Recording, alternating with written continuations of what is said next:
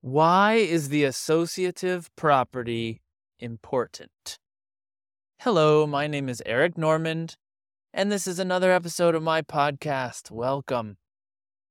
So, I know several programmers who have an aversion to abstract mathematical ideas. And the associative property and, by extension, monoids, terms like that, kind of scare them. When I pick at them about it, try to pull on the thread, like, what's going on? What they tell me is that they just can't see how it's important. Like, why should they learn it?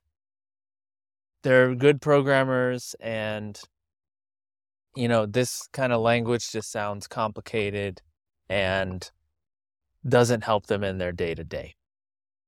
And they're smart programmers. Like, they're doing really hard stuff like machine learning. They're doing complicated math. So why this aversion? And well, this episode is for them, for that kind of person. I've been there before too. I've wondered why this complicated math, category theory, algebra, why will it help me in my day-to-day programming life? The associative property is one of those things that you probably already know and you do all the time, and this is just going to give you a name for it. That name lets you communicate better, and it lets you have a better handle in your own mind of what you're actually doing and why it works, etc. And maybe you can master that instead of it just being some intuitive thing that sometimes you do and sometimes you don't. You can master it by having a name for it and being able to plug it in with what other people have come up with around the same topic. Let's do a brief intro to the associative property. The associative property is cool because it lets you break down problems into sub-problems. And then you can solve those sub-problems more easily. Very often, it's easier to solve a little piece of the problem and then take those solutions from all the different pieces you've solved and compose them back together. It's like a reductionist strategy. You just divide the thing up, you conquer each of the subparts, and then you get to put them back together. The associative property is what lets you combine them back together. You can do it if you have an associative operation. So that's why it's important, because it lets you solve bigger problems than you could solve if you couldn't break them down. What is the associative property? The associative property means that the order of operations doesn't matter. When you're in math class and you had to learn, we're going to multiply first and then we're going to add.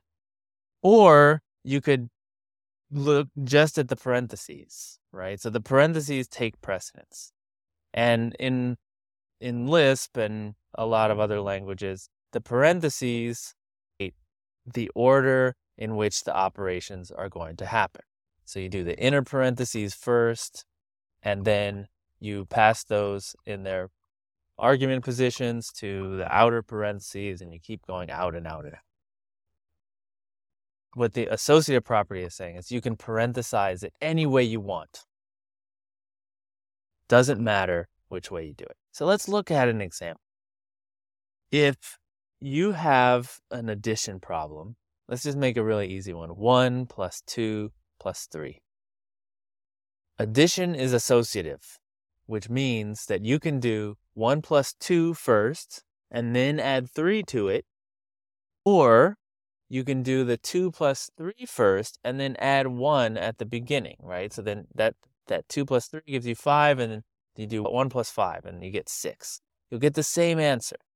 You can do 1 plus 2, which is 3, and then 3 plus 3, 6. Or you can do the 2 plus 3, and then it gives you 5, and then 1 plus 5 gives you 6. That's the associative property. You can put the parentheses around the first 2 or around the second 2, and you'll get the same answer. That's all it means. let's say you're merging hash maps. You have 3 hash maps you want to merge. It doesn't matter what order you merge them in the sense of order of operations. The argument order does matter, but the order of operations, where you put your parentheses, does not matter. And you can check that. You can check it at a REPL. You can write a little program to test whether merge is associative. And that's an important property of it because it means that you can always break down whatever problem you want into submaps that you're going to merge back together. These things can be done in parallel. You can break it down almost arbitrarily. So it doesn't matter. Let's give another example.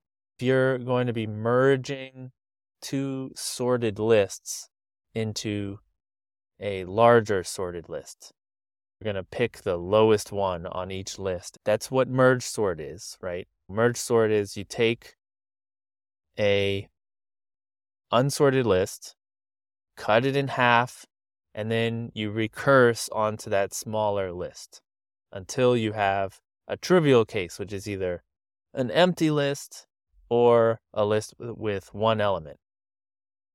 Both of those are sorted by default. And then you're going to start merging them back together in the same way you broke them down. What the associative property says is that you can break it up pretty much arbitrarily. Instead of cutting the list in half, you can break it up just by cutting the first element off of the list and then recursing down the rest of the list. You could do it in some like 3/4 or 1/5 or however you want to break it down. That is the magic of the associative property. It gives you a kind of flexibility. I don't care how I break it down. Another example is tracking how many hours are you working every day. You can break down that big data set. Let's say you have a whole year of data. And you can say, well, I'm going to aggregate these by week, and then I'm going to sum up all the weeks. You're breaking it up by week, sum it up. You can say how many you had in the whole year. Or you can break it down by month and add it up, right?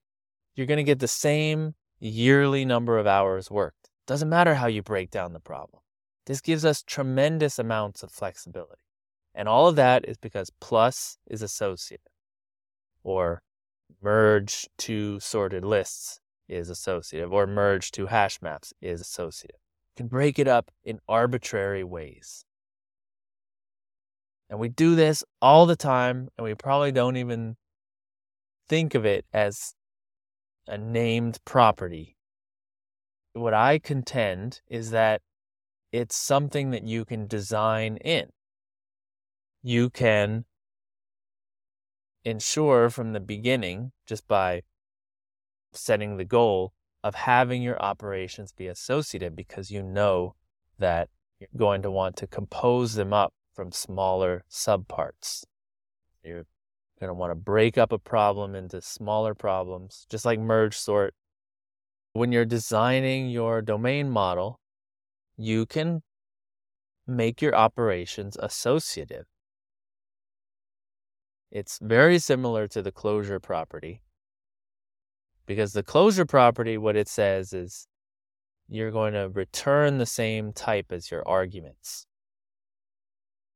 which lets you nest. But if you have this additional thing, not just the same types, but also that the order of operations doesn't matter, it gives you a lot more flexibility, a lot more guarantees about how you're able to operate on large data sets and break them up.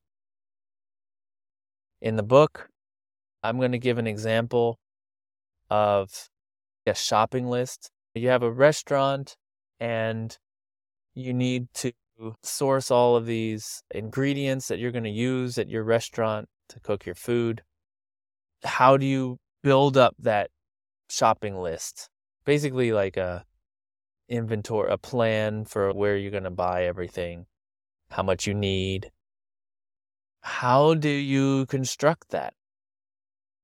one thing you could do is assume that this week is going to be very much like last week.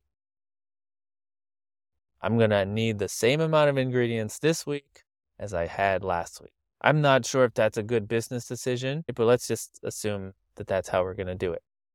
So what can you do? You can take all the pizzas that you sold last week and figure out the ingredients list for each one. So that's how you're breaking it up. You're turning each one of those pizzas into an ingredients list. Each pizza uses so much flour, so much oil, so much salt, so much tomato sauce, so much cheese. Each one gets converted into this list.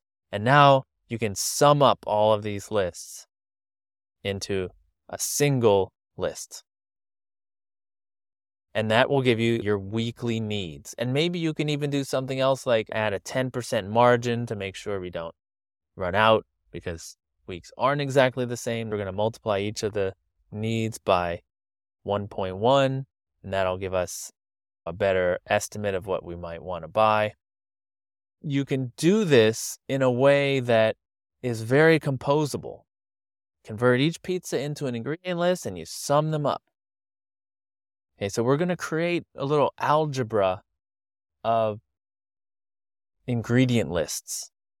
It is my preference, but it's much better than doing a for loop over all of the pizzas and manually summing into the different ingredients in the list. You just make this operation called add ingredient lists, and it'll take two ingredient lists and add them together. No for loop involved, right? It's just merge, but merge with plus on the values when the keys collide. It's associative, so it doesn't matter what order of operations you do it in. Doesn't matter how you break it up. You want to break it up by week, you want to break it up by month, by day, by type of pizza. However you want to break it up, you can, because it's all associative. My name is Eric Normand. This has been another episode of my podcast. Thanks for listening, and as always, rock on.